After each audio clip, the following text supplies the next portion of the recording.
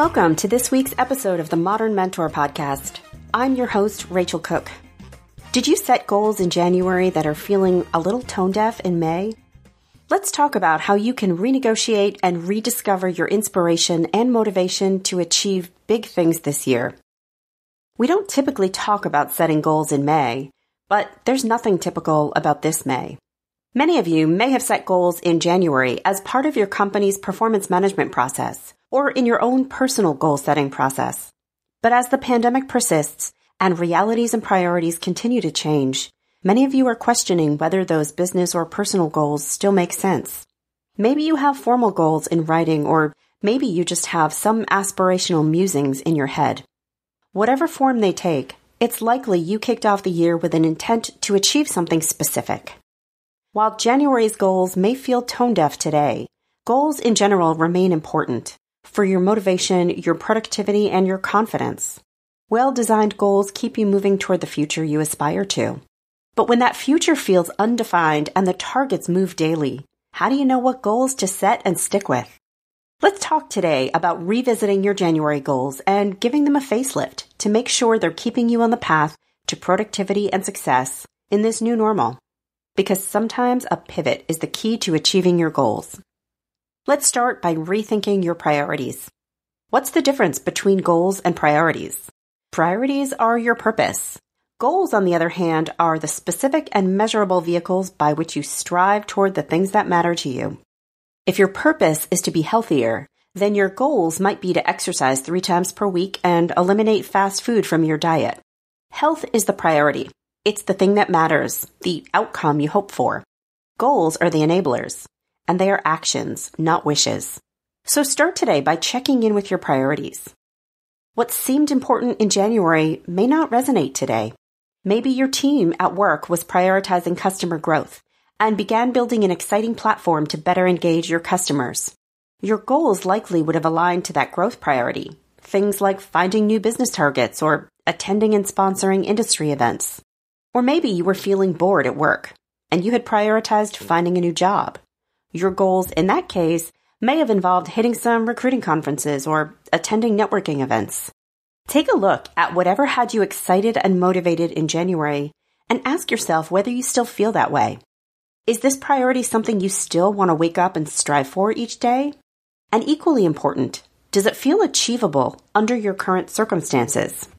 Choosing to let go of, pivot on, or even postpone a goal that doesn't feel important is not a sign of failure. It's an awareness that times have changed, and so should you.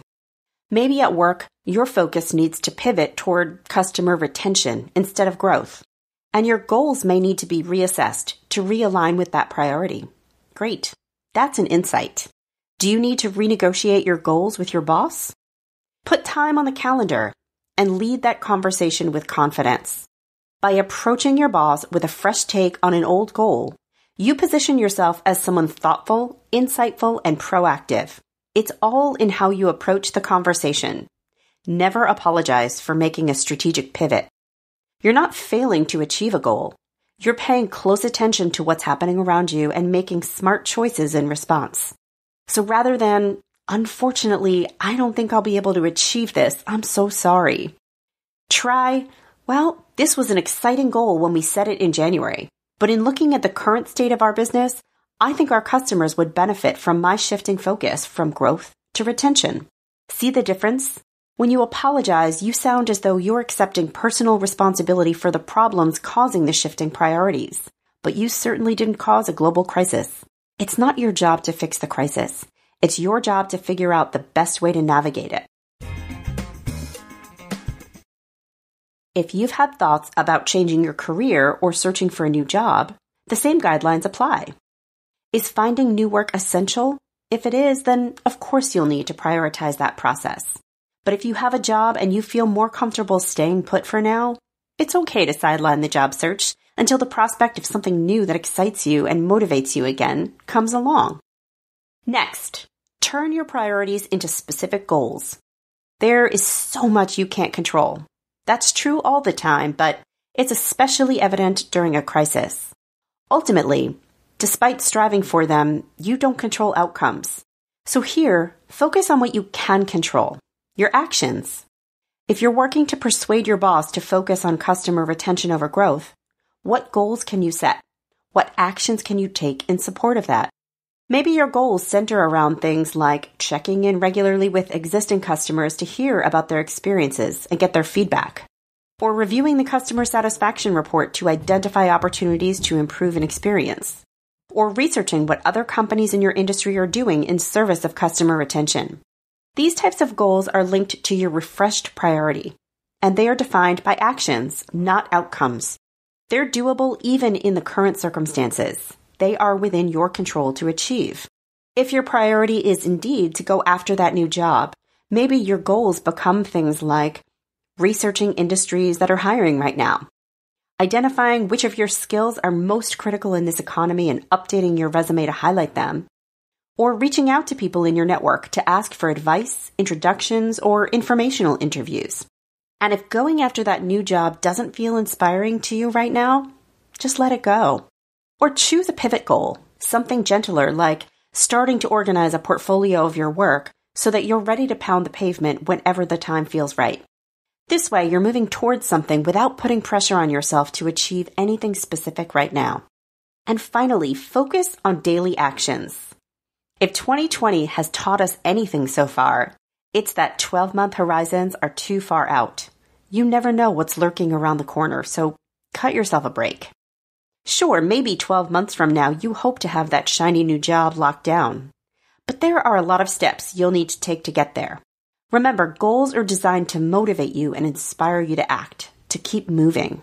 So focus on the actions you can take daily. If you start your job search today, getting a new job tomorrow is unlikely. But can you write down 5 people in your network worth reaching out to? That's a positive start. Make that your goal for tomorrow. And when you do it, check the box and write down the next goal. And then eat that darn cookie or watch that cat video because you deserve to celebrate your own productivity and success. When you stay flexible with your goals and focus on actions over outcomes, you're always able to see your progress. You may not bring in tons of customers right now, but you've kept the ones you've got by helping them feel satisfied and supported.